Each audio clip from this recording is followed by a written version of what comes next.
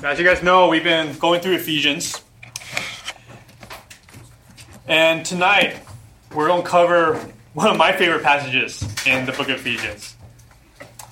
This is like the climax of which Paul has been building to in the first 3 chapters of Ephesians.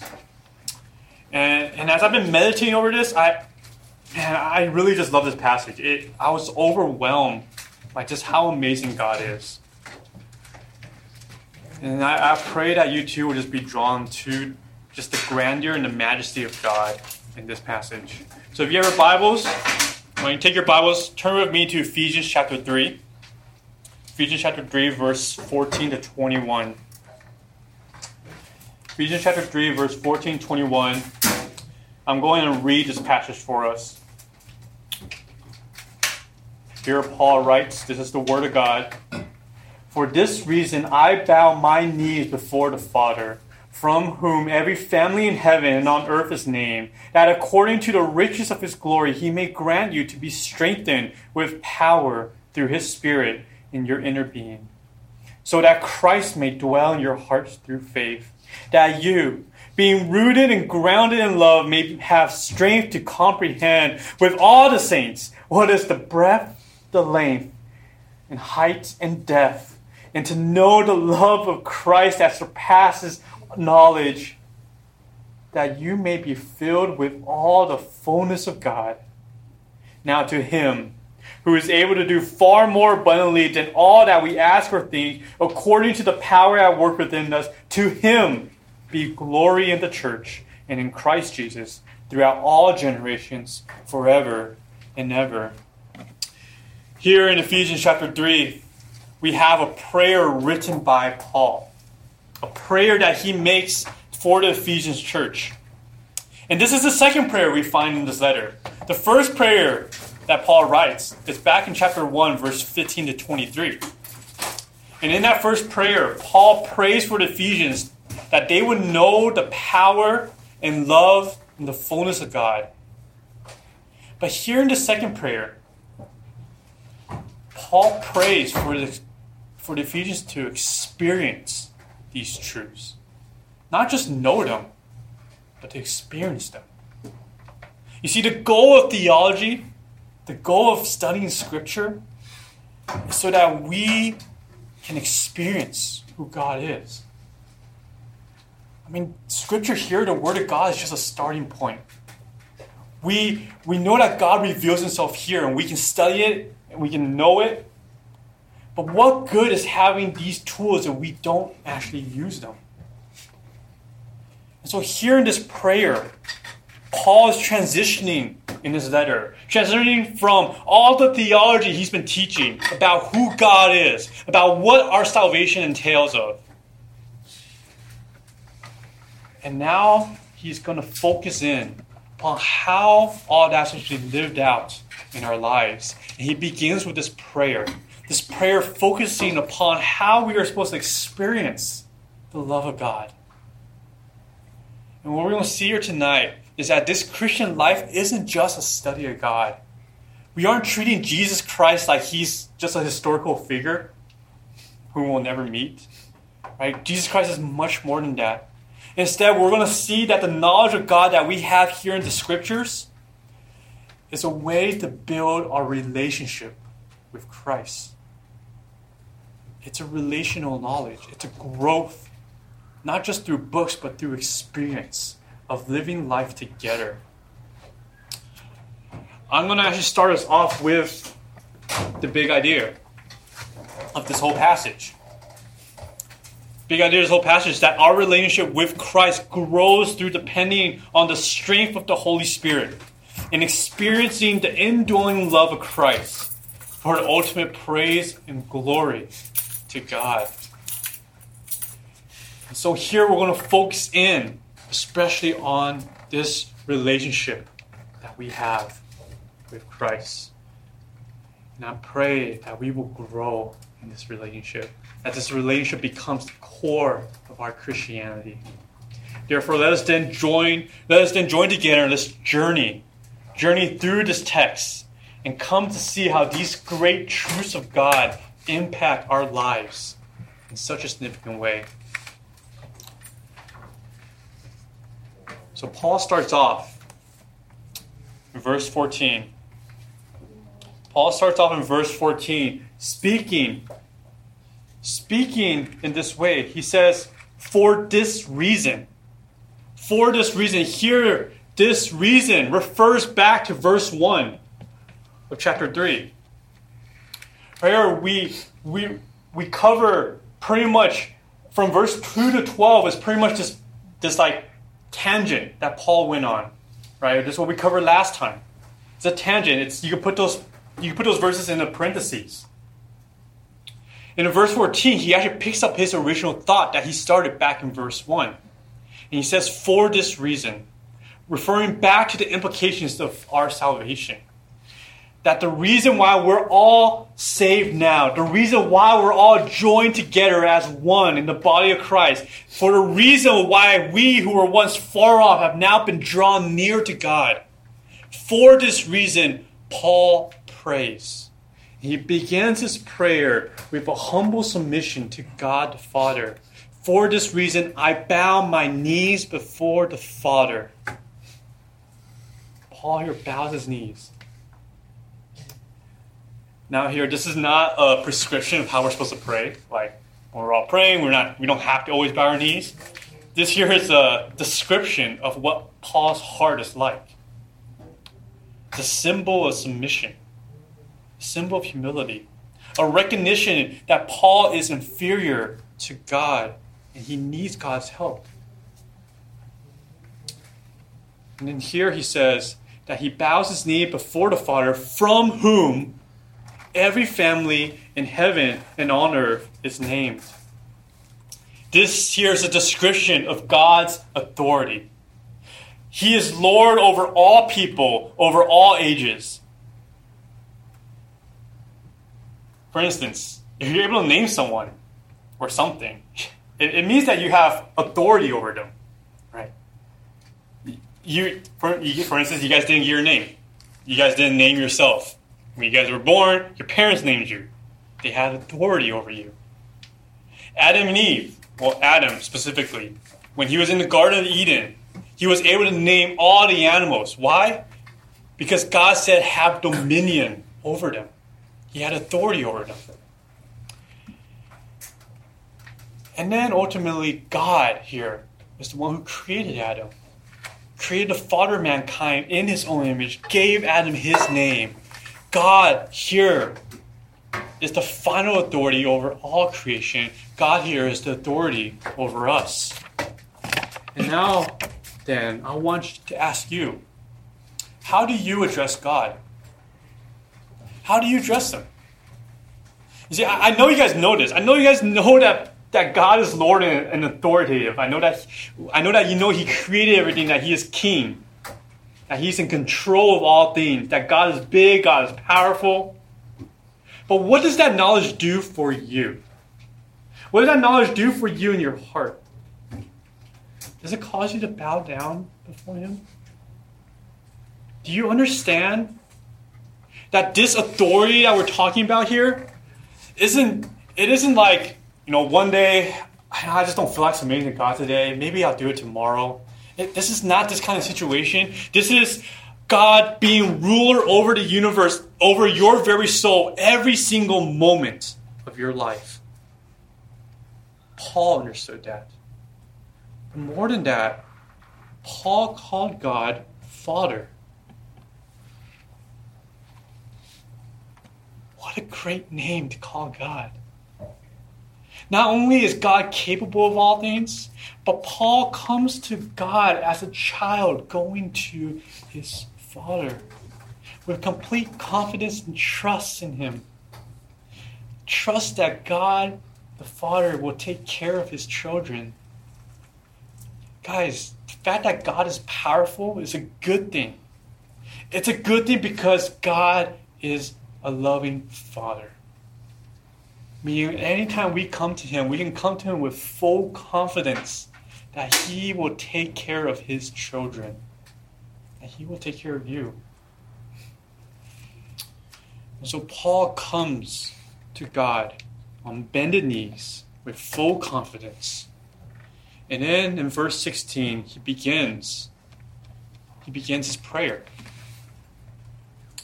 Verse 16 says this, that according to the riches of his glory, he may grant you to be strengthened with power through his Spirit in your inner being. There's a few things to point out here.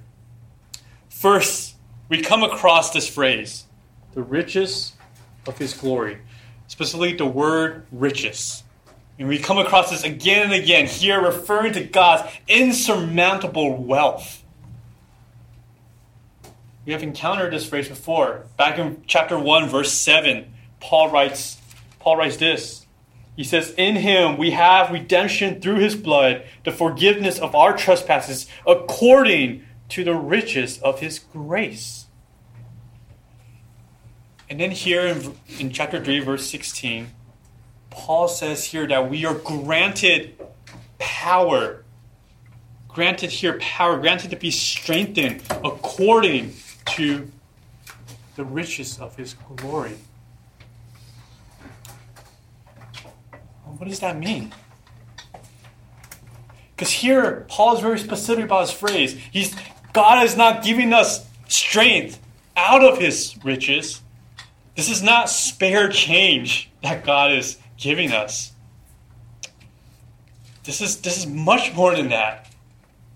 Right? I was reading an article today, actually, about dumpster diving. Have you guys gone dumpster diving before? It's fun. And I was reading this article about this woman in Long Beach, how she furnished her house through dumpster diving. And it was crazy, right? And it's just because people in SoCal are just wealthy, and they just throw out things that are perfectly fine. And she just takes them and say, I'll take it. It's my treasure, right? But you see, this is not what this passage is talking about here with God's riches. We're not getting God's scraps that he doesn't need here. God is giving us according to his riches, meaning that because God has infinite worth, he's inviting us to share in that infinite worth of him. He's giving us as much as we can ever desire. Our God is not a poor God. Our God is infinitely wealthy. And so we on our own, without God, we have no worth. We are spiritually bankrupt. We are desperate, empty. We are ashamed when we don't have God. But when we do have God, we gain riches beyond our imaginations. That's why Jesus can say in Matthew 5:3, blessed are the poor in spirit, for theirs is the kingdom of God. What a great blessing to know just how God fulfills this promise of his. He does it through Christ. We who are poor in spirit are blessed with infinite riches in Christ alone. And here, according to the riches of his glory, God grants us to be strengthened with power through his Spirit. And here we notice that this Spirit dwells in our inner being. This here speaks of a progressive strengthening. This is a strengthening that keeps going on and on and on, meaning we're getting stronger and stronger as time goes on. Paul is here praying that the church will continue to grow in this way. That here we have our sanctification. Here we have our spiritual growth. Here, the muscles of our souls are just getting stronger and stronger. We say we're spiritually swole, right?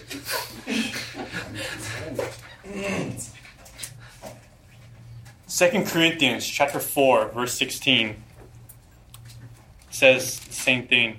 In 2 Corinthians chapter 4, verse 16, Paul writes this, so we do not lose heart. Why? Because though our outer self is wasting away, our inner self is being renewed day by day. See how this is a progression? That even in our lowest and most difficult times, the Holy Spirit in you is doing great work upon your soul. That your soul is constantly under construction like the 5 freeway. You're being renewed day by day. And so do not lose heart. Rejoice. Rejoice that your heart is being molded and formed in purity and holiness day by day. What's the purpose of this strengthening? The purpose is this, verse 17, so that Christ may dwell in your hearts through faith. This here is the result of the strengthening. This here is the reason behind the strengthening, the purpose behind it. The Spirit is preparing your heart, your body, for Christ to dwell in you. Your body is the temple of the Holy Spirit, the temple of Christ. This is not saying that Christ doesn't dwell in you already when we're saved. When we accept Christ as Lord and Savior, Christ enters into our hearts and dwells there. But what it's saying here is that our hearts are still a mess. Are they not? Aren't they still a mess? What's going on here is imagine as if your heart is like a messy house being tidied up right now. That the Holy Spirit is just doing your laundry, washing your dishes, dusting the floors, so that Christ, when he's living there, he has a place that's worthy of his name to live in.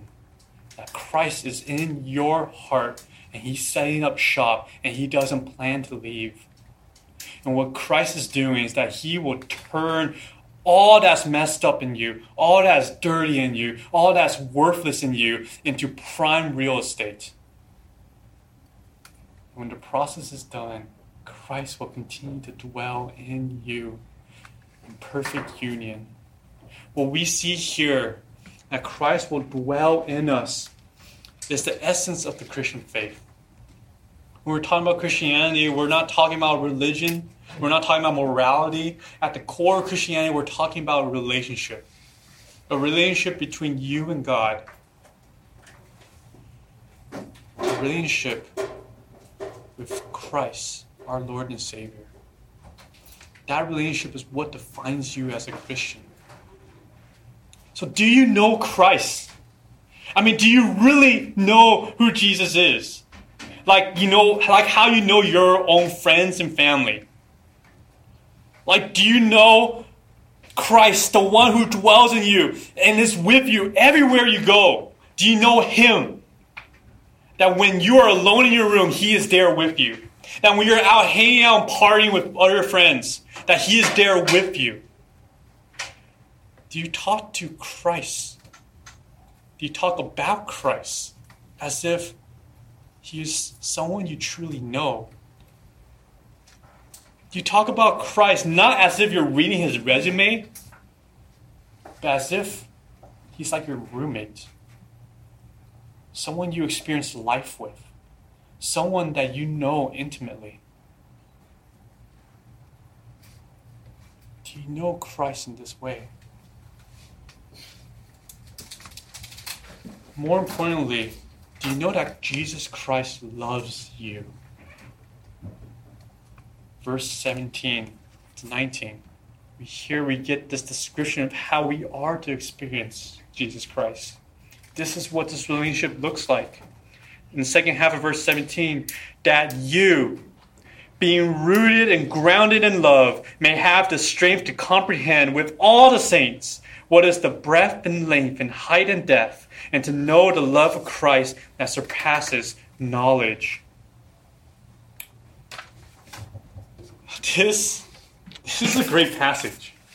This here is the well that our souls long for. Right? This is the living water. This is what the psalmists cry out for. Right? When psalmists, like in Psalm 63:1, where the psalmist writes, "Oh God, you are my God. Earnestly I seek you. My soul thirsts for you. My flesh faints for you, as in a dry and weary land where there is no water." When the psalmist writes something like that, this is cries for this, to experience this kind of love. This is the cry of our hearts. Every one of us, every single person in this world has a God-sized hole in their hearts, and Jesus Christ is the only one who can fill it. Just take a look at these words here. Just relish them. When Paul here first points out that we are rooted and grounded in love. Here, this is the foundation being established. That everything that Paul is speaking about in chapters 1 and 2 of Ephesians, that this is God predestining us, electing us, adopting us in love. This is God sending his Son to die on the cross in love. This is Christ making peace between us and God in love. We know love because of what God has done through Christ. Romans 5:8, God shows his love in us, for us, in that while we were still sinners, Christ died for us. So then knowing that we have these structures of love rooted and grounded in us, Paul here prays for the church to have the strength to understand, to comprehend in every way the knowledge of the love of Christ. I want you guys to note here that Paul here says that we will do this with all the saints. In other words, this growth that we're to experience in love does not happen alone. Does not happen by yourself. Here, this growth can only come through the community of a church. Paul here isn't talking about, again, growing in love intellectually. Paul's prayer here is that we will grow in Christ in love experientially. Meaning we will come to understand the love of Christ by experiencing the love that believers have for one another. In other words, we will experience the love of Christ through the love that we have in the church. This is how we come to grow in the love of God. I mean, this is all what 1 John is about. I don't know if you guys ever read through the entire 1 John. This is everything 1 John talks about here. For instance, 1 John chapter 4, verse 19. We love because God first loved us. 1 John chapter 3, verse 16. By this we know love, that he laid down his life for us, and we ought to lay down our lives for the brothers. 1 John chapter 5, verse 2. By this we know that we love the children of God, the saints, when we love God and obey his commandments. And so you see, the way we grow in our love, the way we experience true love, is within the church. Within loving one another. It is God who enables the saints to love one another. And how does God do that? How does God enable us to truly love one another? Because in Christ, what we learn in Ephesians chapter 2, in Christ, all the saints are reconciled to one body. In Christ, the wall of hostility has been brought down, and there is now peace between each individual. So let me just connect the thoughts here for a little bit. Paul here is asking God, according to his riches, to strengthen the believers through his Spirit, so that Christ can continue to dwell in our hearts. And as Christ dwells in us, now, and as our identity in Christ continues to grow stronger and stronger, continues to be more solidified, then our relationship with Christ, with one another, will continue to grow stronger as well. It will continue to grow deeper. Why? Because our understanding of Christ and his love grows bigger and wider. And that's the thing, guys. We will never finish growing in our knowledge of Christ's love. Never. We are these bottomless vases, and the knowledge of Christ's love is being poured into us. We will be at this task for all of eternity. But what does that mean for us today? What does that mean for us today? It means that we get to start today what we will be doing for the rest of eternity. Do you realize that our knowledge of Christ and his love will never stop increasing? That this here is the greatest gift that we can ever receive? That whatever we can experience here now on earth, we will get tenfold more in heaven? We get to start enjoying that process now.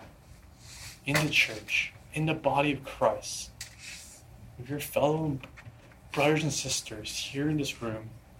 Just look around with one another.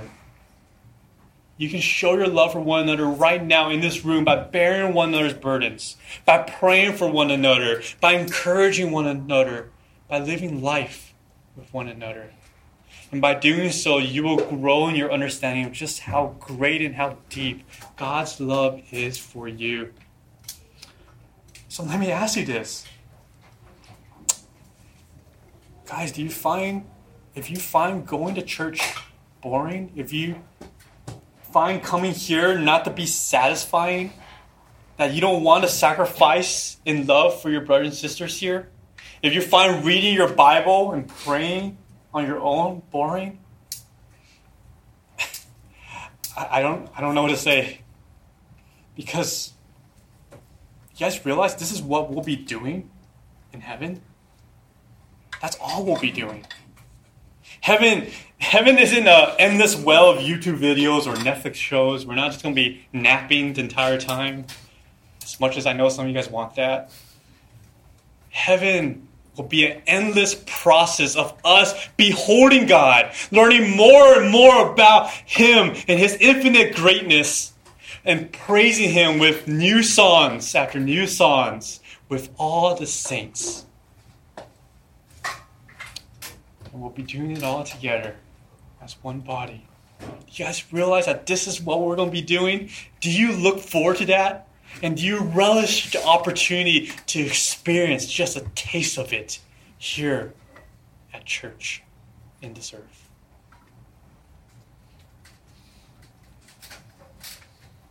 And so here then as we grow then in our knowledge of Christ that surpasses knowledge itself,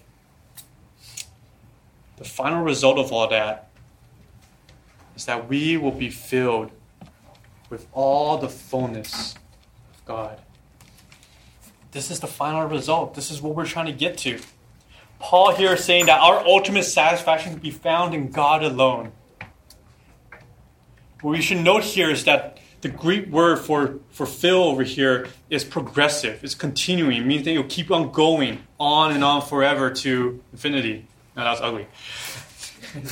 And it'll just never end. This is a never-ending process, guys, of being filled up with the fullness of God. Right? Because if our hearts have this infinite wholeness, then we will only can be filled up by the infinite greatness of God.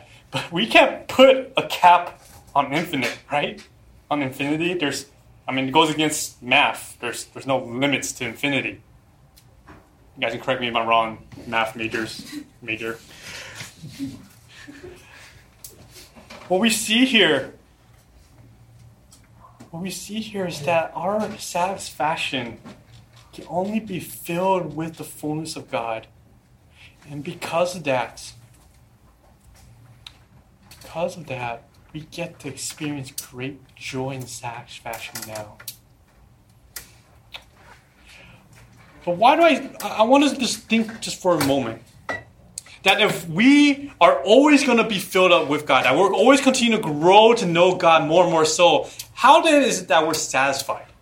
Right? Because when we think about satisfaction, we think about, something's complete. Right? Something's done. Well, just take a moment to think about what Scripture says.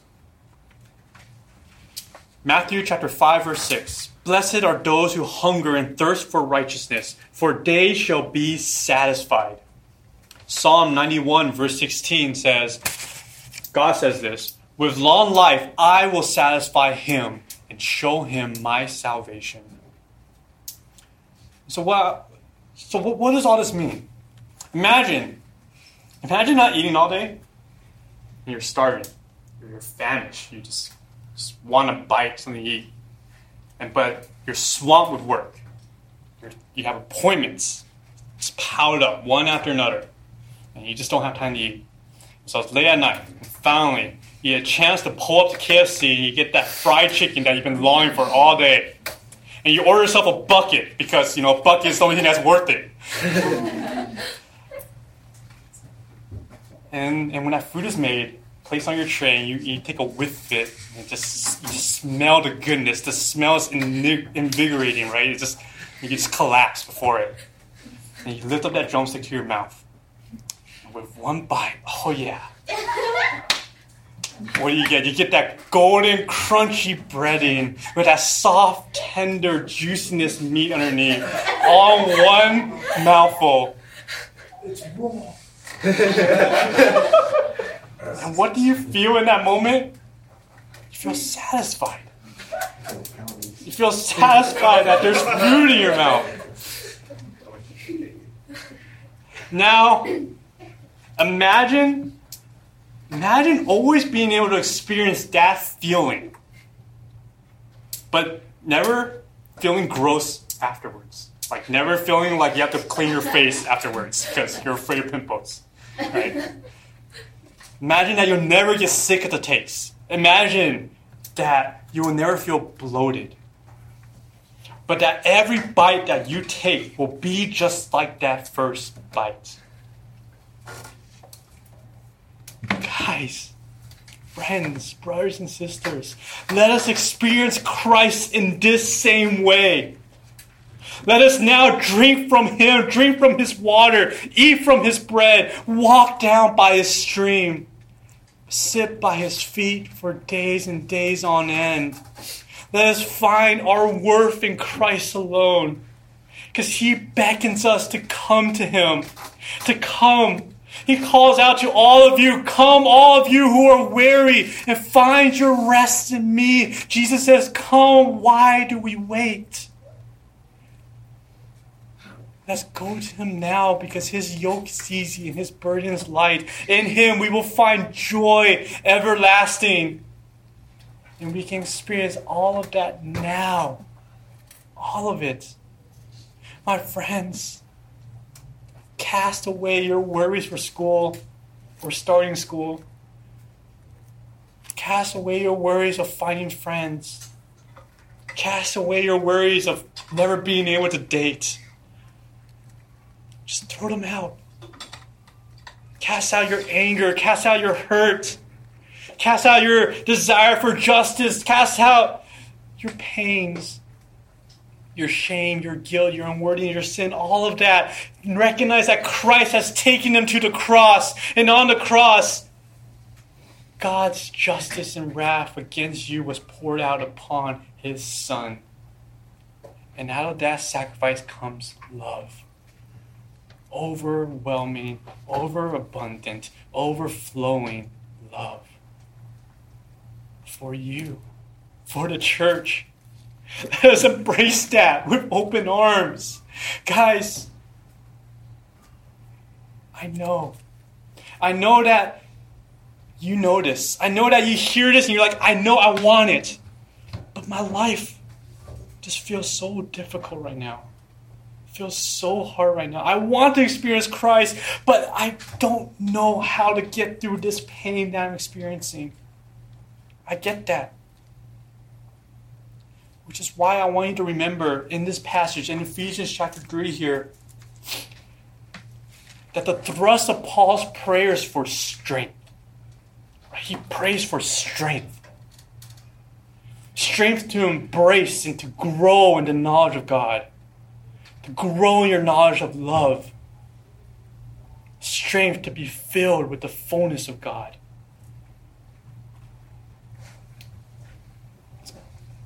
Right here we have Paul praying for all of this.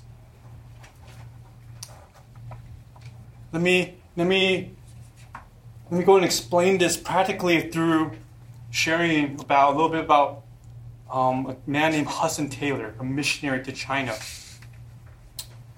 Hudson Taylor longed to go to China, And when he got there, he experienced many trials. I have a lot of quotes here from him, but I'll just pick out one. Hudson Taylor, when he went to China, he went there and he faced a lot of trials. A lot of trials. And one of the things that he realized when he was there was that he realized that he needed to still grow and learn more about who Christ is. Learn how to depend upon Christ himself more. We constantly think missionaries as people that might be spiritual superstars. But in actuality, missionaries are people who recognize their weakness before God. This is what Hudson Taylor said about trials, about his own faith. He says, "My faith was not untried. It often failed, and I was so sorry and ashamed of the failure to trust such a Father. But I was learning to know him. I would not even then have missed the trial. He became so near, so real, so intimate." And as Hudson Taylor continued to live a hard life, he got married in China, then lost his wife and family to disease. And he got married a second time, but he ended up having to leave that wife in England as he continued to go back to China to minister to people. And through all that, if you guys ever read a fuller biography of Hudson Taylor, through all that, you'll see that Hudson Taylor's life was marked with sorrow and pain. And yet, through all the trials, he says this: "I could look right up into my Father's face with a satisfied heart, ready by his grace to do the next thing as he might teach me, and feeling very sure of his loving care." What I see here is that Hudson Taylor embodies the heart of Ephesians 3:14-21. He constantly prayed for the strength to look up upon his trials with gladness, knowing that through these trials that he continued to lose more and more worldly possessions, including his own wife. His faith and love with God continued to deepen, because through those trials he was able to experience God more so, but he needed strength. He needed strength from the Spirit. And so, church, growing in Christ isn't a walk in the park. You're not just smelling the roses here. This growth that we want to experience in the love of Christ requires strength that can only come from the Holy Spirit. It requires strength because we will indeed still struggle with our sins. And our sins constantly draw our affections away from God. Guys, do you see this? Do you see that your sins are killing you? That the wages of your sins is death, and they are indeed draining your joy, your satisfaction, your happiness right now. Your sins are what's stopping you from enjoying the one person we were created to be satisfied in, God himself. And this is why we need Christ to clean out the sins of our hearts. We need his Spirit to strengthen us to wage war against the sins that hold us captive. Guys, do you see that? For some of you in this room here, maybe you never experienced this kind of love before. Maybe you've grown up in the church. Maybe you heard about Christianity. Maybe you know about the Bible. You learn the gospel. You know the doctrines. You've studied. You've engaged with it. But you've never experienced Christ in this way. Maybe here, right now, I want to invite you. I want to beckon you to come know the love that God has for you. And what you have to do then is first repent of your sins. Meaning, turn away from them. Turn away from this world. To look up to God and open up your heart to him. To show God the deep crevices of your weakness. of your ugliness, of your shame, of your guilt. I know it's there because all of us struggle with it. All of us try to press it away, keep it hidden, and not have it come out. None of us want to deal with it. But let's open up our hearts to God. Feel it to Him. Admitting your weakness, submitting that you have sinned against a holy God who's perfect. And then, when you do that, believe in Jesus. Believe that Jesus Christ took all of that, took the sins, took the shame, took the guilt, and He bore that on the cross for you. And on the third day, He rose again, free from death, free from pain, so that you can experience this great joy of knowing Christ and His love for you. If you are a Christian, if you really do believe and yet you're still facing trials in your life, and we all do face trials in our life, and maybe you're battling a sin that you're so entangled in, that you just long to experience that love of God again, I invite you, I beseech to you, I compel you to do the same thing. Repent. Repent of your sins, admit them to God, your struggles to God, and let go of this world. Let go of what this world has to offer. Stop pursuing these temporary pleasures that dulls our senses. Instead, become alive to rejoice in Christ alone. Do you realize that in order just to be filled up with God, we have to eliminate out the world that still stays within us? This Christian walk isn't easy. We will constantly be waging war. Guys, I'm telling you, it's worth it. It is worth it to battle. Guys, look upon Christ with newfound eyes. Be strengthened by His Spirit. Be anchored by His love. Grounded and rooted. Let us together as one body embrace Christ as our Lord and Savior and as our friend. He loves us so much. There is so much we can learn about Him. Oh, there is so much we can learn about Him. And so let us learn more about Christ and His love. His blessings are endless. There is no greater joy, no greater satisfaction than to dive and swim in the ocean of God's love. And so then let me end with the words that Paul ends with here. It's only fitting to end with to end this great truth of God's love in this way, by giving glory to God. This here is our song. This here is our response. Let's praise the one who demonstrated His great love and power to us. Let us pray this prayer, and I'll close us.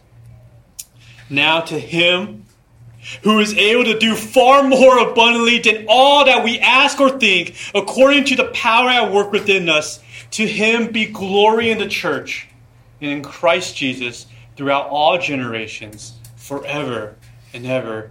Amen. Father, we thank You.